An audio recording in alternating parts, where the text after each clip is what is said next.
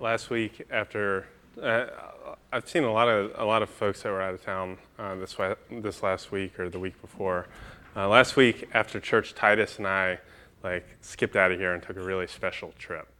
We jumped on a plane because you can fly free with under 2-year-olds, and he turned 2 on Wednesday, so we got it right under the wire because it would have cost double. And we left after church and we went to visit my brother, my pregnant sister-in-law, and my nephew who's 5 months younger than Titus. And we jammed this trip full of stuff. We went apple picking, we went to a Cubs cards game at Busch Stadium, and we went to the zoo. We saw the St. Louis Zoo has polar bears about 50 feet from flamingos, which is really a strange thing. Throughout the whole trip, I couldn't help but remember childhood trips and adventures that we had taken. For instance, I vaguely I was older than Titus, but not much. Vaguely remember trips to St. Louis that we would take, or to Cincinnati that we would take with my family to see my great grandpa. And when I was a little boy, I only vaguely remember playing with Lincoln Logs, and He-Man was on the television. And then my great grandpa's Lazy Boy, but I kind of remember how it felt, right? And I don't really remember details about it. I remember the look and the feel of being there. So I spent most of the early part of this week just kind of weirdly looking through Titus's eyes and starting to remember some of those things and kind of wondering what it felt like for him, the different scale of things. You know, when you're at the airport and everything's fast, the planes on the tarmac seem monstrous. The moving walkway seems like it's really booking, you know? We did that many times. You know, the crowd seemed really crazy, and this wasn't Christmas. This was Labor Day, which is not nearly the crush. And then that wonder when you're on the plane and you're looking out and you slowly lift up and everything shifts almost like a miniature, like a model. That kind of scale, that kind of wonder, that kind of smallness that you had when you were a kid. Do you remember that at all? It takes something to jar that loose. That when you're a 2-year-old, you have that feeling that everything is new, because it kind of is. Or at least everything has the potential for newness. That there's more than I know going on, because there is more than I know going on. More than we can touch, more than we can know. That creation and culture, the things that we make out of creation, they speak. They tell us something with imperfect words, with wounded words, that there's a glory, almost a halo around things, with that sort of vision. I think the same sort of feeling, the same sort of vision shows up in the Psalms. There's this surplus of meaning, this surplus of grace that's just overwhelming when David gushes in Psalm 19. I'm going to invite Matt Tintera to come up and read. And this Psalm 19 is, C.S. Lewis called it one of the finest poems ever written. Not just psalms, but poems ever written. So no pressure, Matt. Go. Yeah.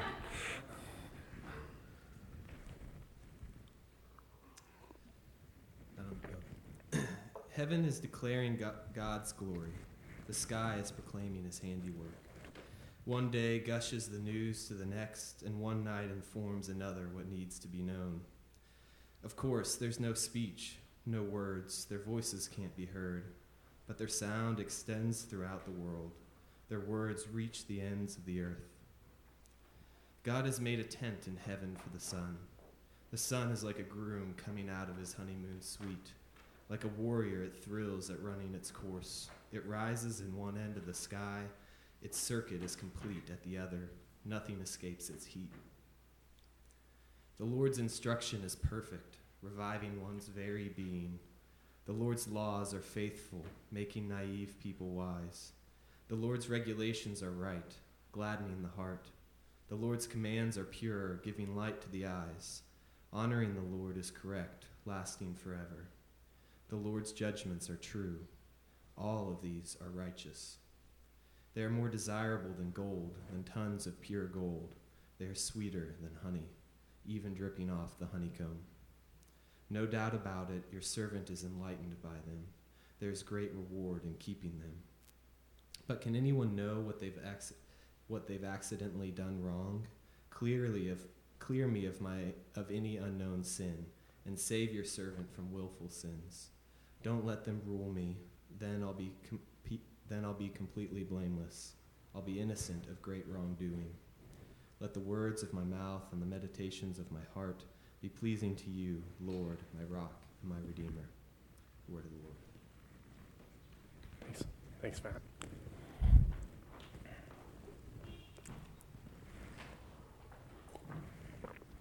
So David writes this song first and foremost about God's work, his handiwork, his masterpiece, the world being his canvas, the heavens declaring God's glory, the triune God's own love and loveliness leaking out into everything he's made. The Message paraphrases this: God's glory is on tour in the skies, Godcraft on exhibit across the horizon. This world, the one of David's spiritual song, this one that is remembered and sung by Israel and the church, it's our world too.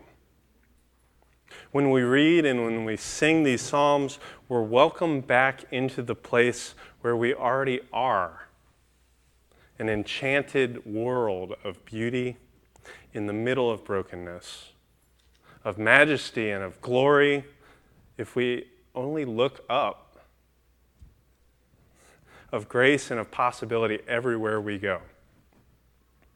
This poem is so playful. One day tells to the next. It's like one day gossiping to the next just about how awesome God is. It can't contain it. Night then chimes in, but night doesn't even have the words to talk. The heavens scream and shout for joy, but not out loud. Words fail. Perhaps this is a good instruction for us in our life with God, in our approach to praising God. Just be quiet. Take it all in. Bask in it, soak in it, the vastness, the unbelievability of it all. To be still and to know that He is God, the creator of the heavens and earth. To experience first and foremost, and then worry about explaining later. Mary Oliver gave us instructions for living along these lines. She says, pay attention, be astonished, tell about it. Simple instructions for life. Will y'all pray with me? No, I'm just kidding. The thing about developing this sort of wonder, that would have been awesome, right?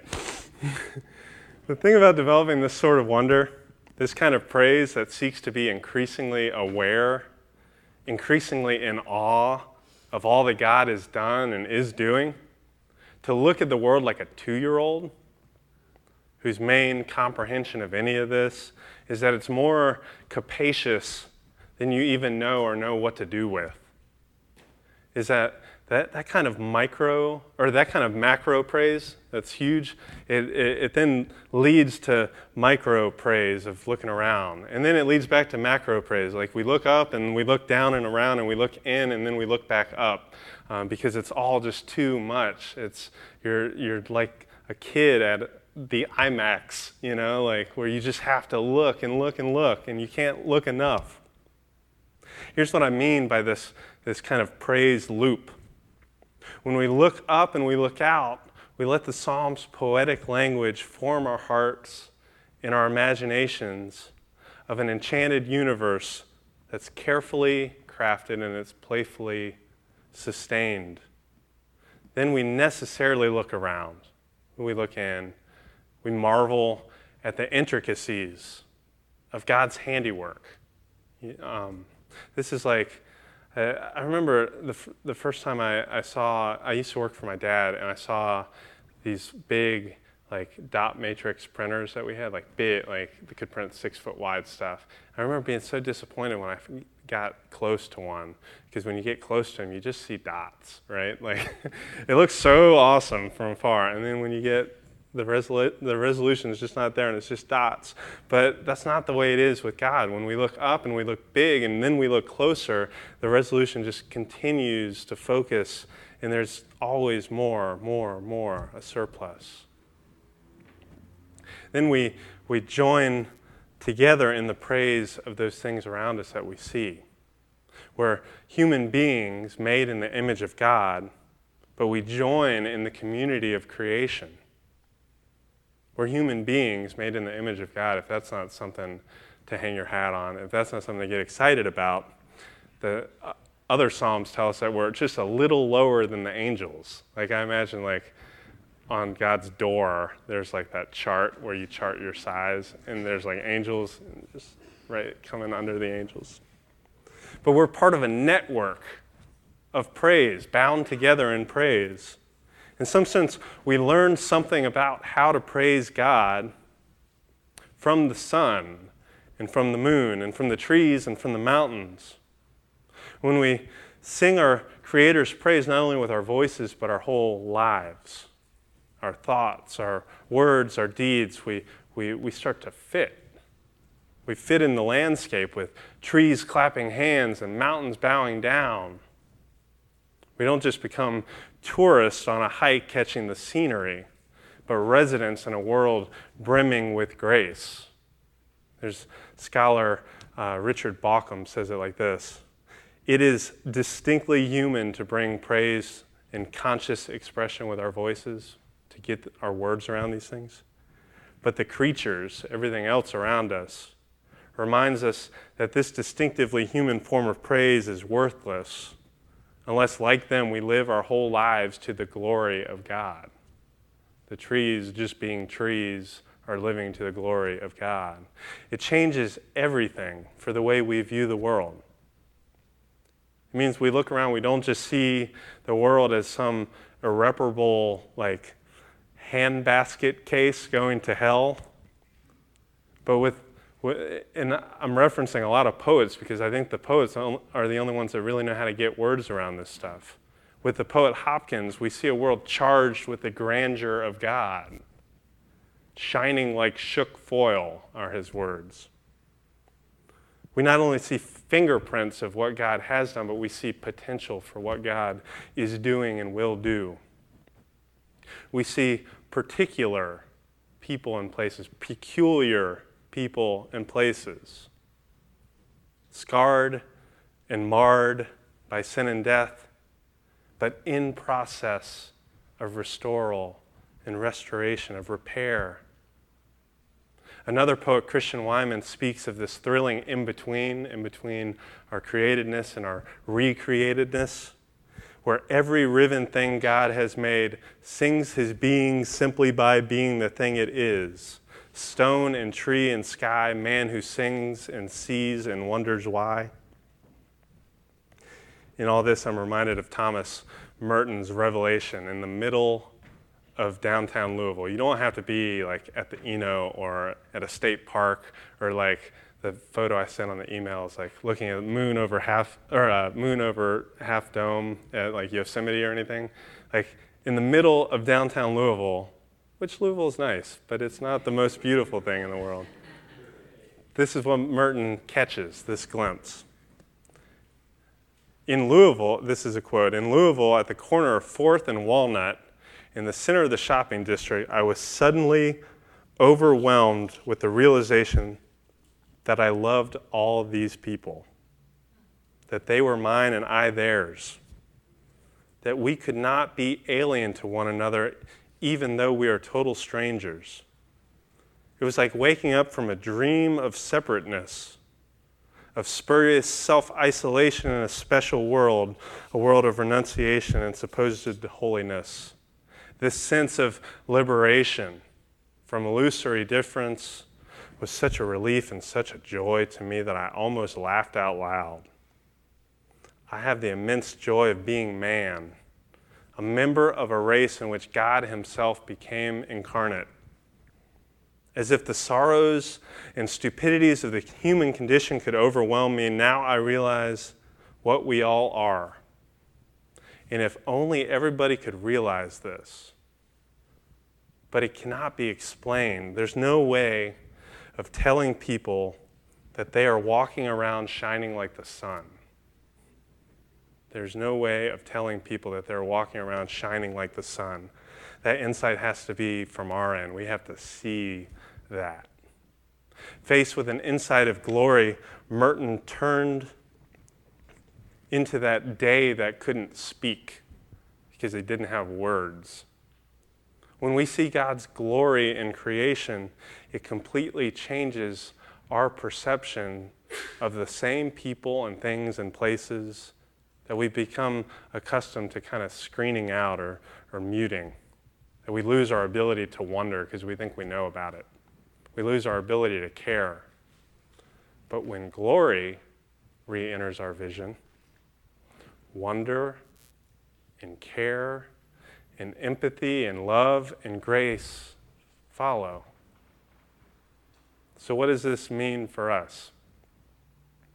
It means that you've never met a person or place that isn't or couldn't be part of God's story, like a main character.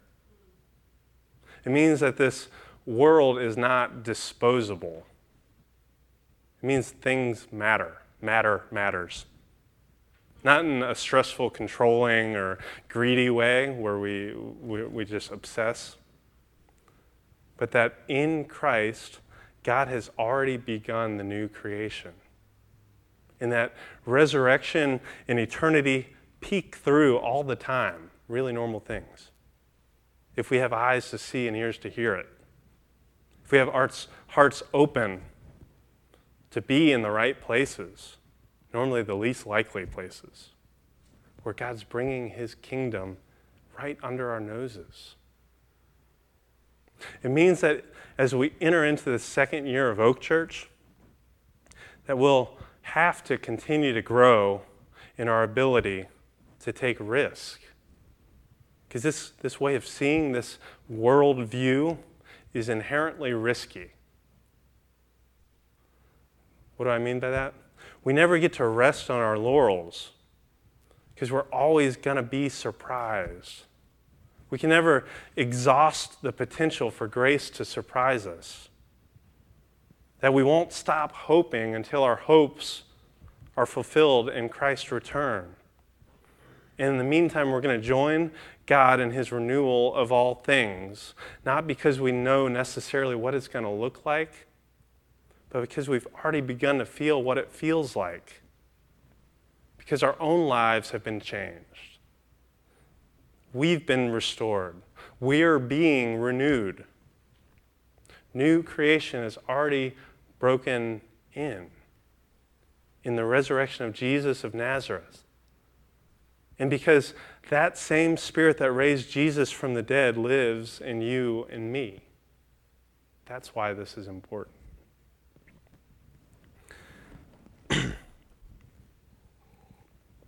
So we look up into the macro, and then we look down. That macro is sometimes like the book of nature is what they call it. But we also need to grow more and more receptive and perceptive and more hungry for the book of Scripture. Our appetites need to grow and grow as we consume God's Word as if it were sweet, sweet honey. That's awesome. I hope you like honey. I hope no one's allergic to honey. But it's sweet, sweet honey that revives our spirits. It's like real honey, not artificial sweetener, right? Like we're not, when we're dealing with God, when we're reading and taking from his word, we're not worried about our figures here, right? This is like whole milk, like this is the real deal. And this is David telling us about this. So if we remember David's story, we also remember Jonathan's story in 1 Samuel 14. You see, in that story, the Israelite soldiers were kind of in a bind because they were fighting the Philistines, and their leader, Saul, Jonathan's dad, swears this big oath that none of his men should eat anything until they taste victory for the Lord. And like But like what always happens when you're roaming through a forest with your army and you're really hungry, there's like this gusher of a honeycomb, like just out of nowhere. And it's like, I gotta have that honeycomb. Everyone else in this whole army passes on it because they fear Saul. They heard Saul say that. But Jonathan dips the end of his staff into it and takes a bite. And it says, his eyes lit up. Jonathan's newfound vibrancy then helps them defeat and plunder the Philistines.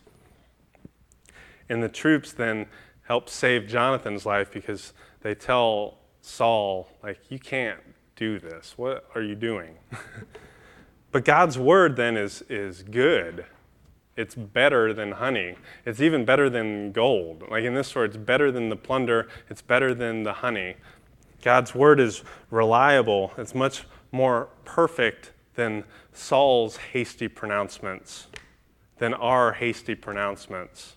His word is faithful, so we're to lap it up. We drink it to the dregs. We join the clean plate club of God's word because his word gives life and we can't get enough of it. And this is a theme that pops up throughout Scripture. Taking God's word not only into your head, memorizing, meditating, but into your body, letting it become a part of your being, letting it nourish you and empower you, and empower your actions, your habits, your postures in this world. Take the prophet Ezekiel. He hears a voice and it says, "Son of man, eat the thing that you found. Eat this scroll and go speak to the house of Israel." The prophets are crazy, y'all. Never try to be a prophet because you're going to wind up eating scrolls and doing crazy stuff. Eat the scroll. Go to the house of Israel. So I opened my mouth and he fed me the scroll. He said to me, "Human one, feed your belly and fill your stomach with this scroll that I give you." So I ate it in my mouth. It became as sweet as honey. Then that word empowered Ezekiel for vision. He was fed to go. Then later, John the Revelator hears similarly. It says, "Then the voice I heard from heaven spoke to me again and said, 'Go, take the open scroll from the hand of the angel that stands on the sea and land.' So I went to the angel, told him to give me the scroll, and he said to me, 'Take it and eat it. It will make you sick to your stomach, but sweet as honey in your mouth.' So I took the scroll from the angel's hand and I ate it. And it was sweet as honey in my mouth, but when I swallowed it, it made my stomach churn." This is not comfort food, this scripture. There are times when God's word will actually unsettle your stomach, will unsettle your life. But it will ultimately nourish you as you embody this message for this one precious and wild life.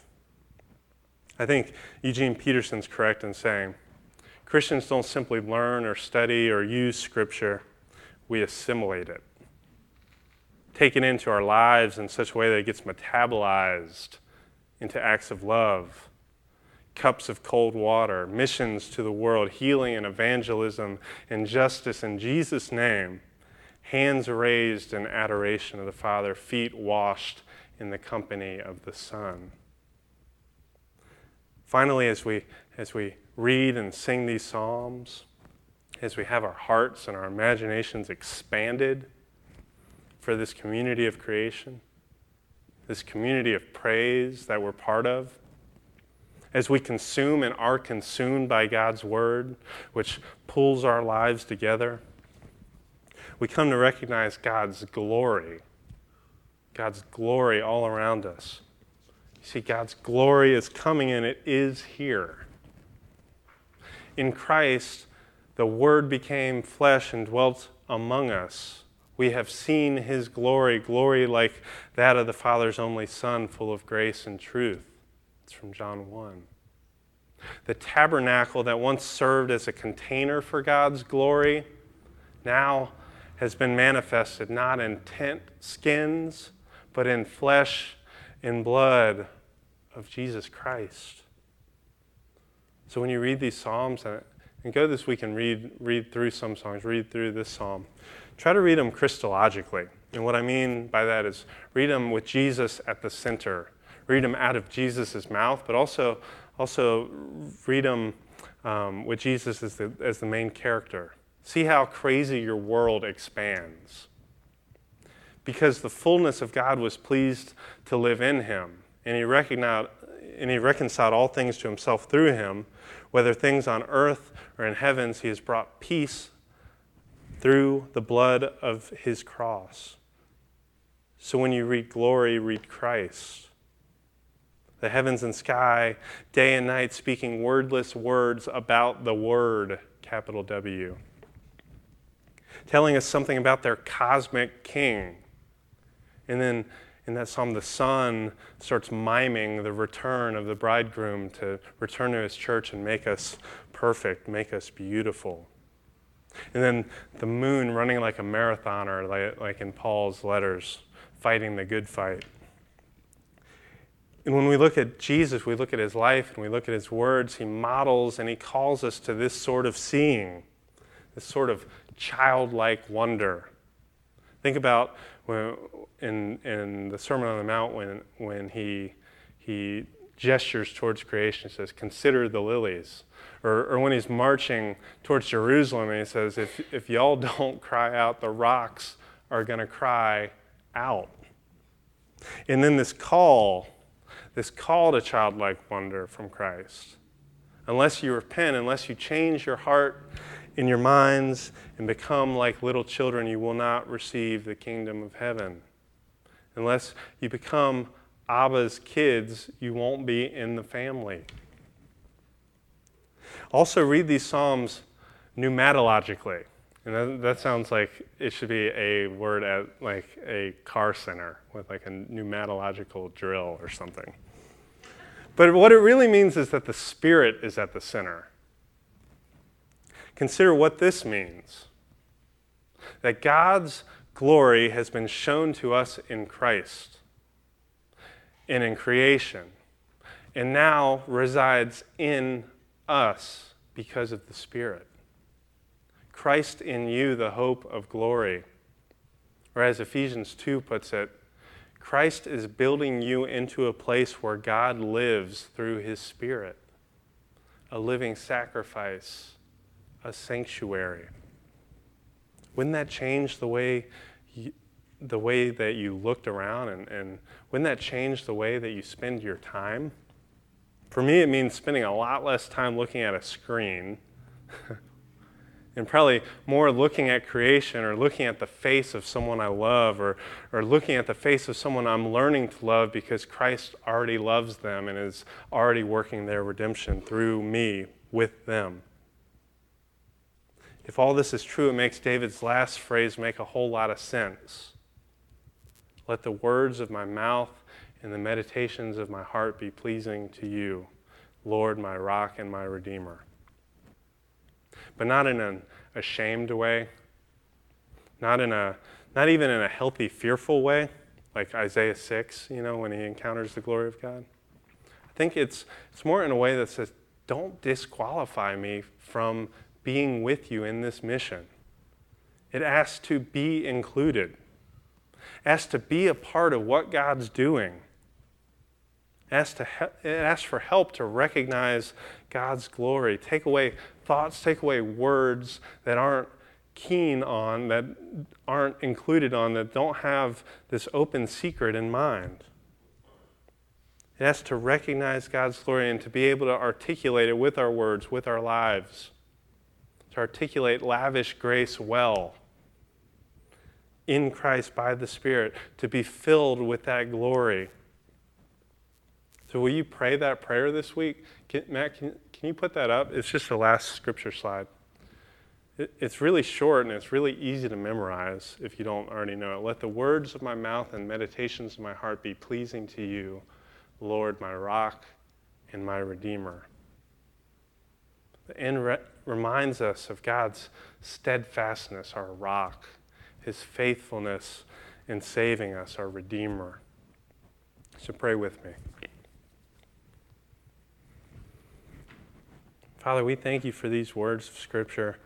We thank you for blowing wide open our small imaginations, our small spiritual lives, our parochial understandings of how you're working. Lord, with creation, help us join in their praise. Lord, help us know what you're doing in our lives and our hearts. And Lord, if we haven't invited you in, if we haven't asked you to work, asked you to begin that work of renewal, Lord, help us to do so. Send your Spirit to revive us. The psalmist always talks about revive us again, revive us. Give us new life, save us. Lord, if we need to make those words our words, make them our words. Lord, we thank you for having a way more lively imagination for what you're going to do with us than we do most of the time. We thank you for your outrageous grace that imagines us made new. We thank you for the ways that you take our brokenness and you piece it together, and you do so in a way that just is shocking. It's shocking to us, and it's shocking the things that we're going to get to keep that are just going to be renewed.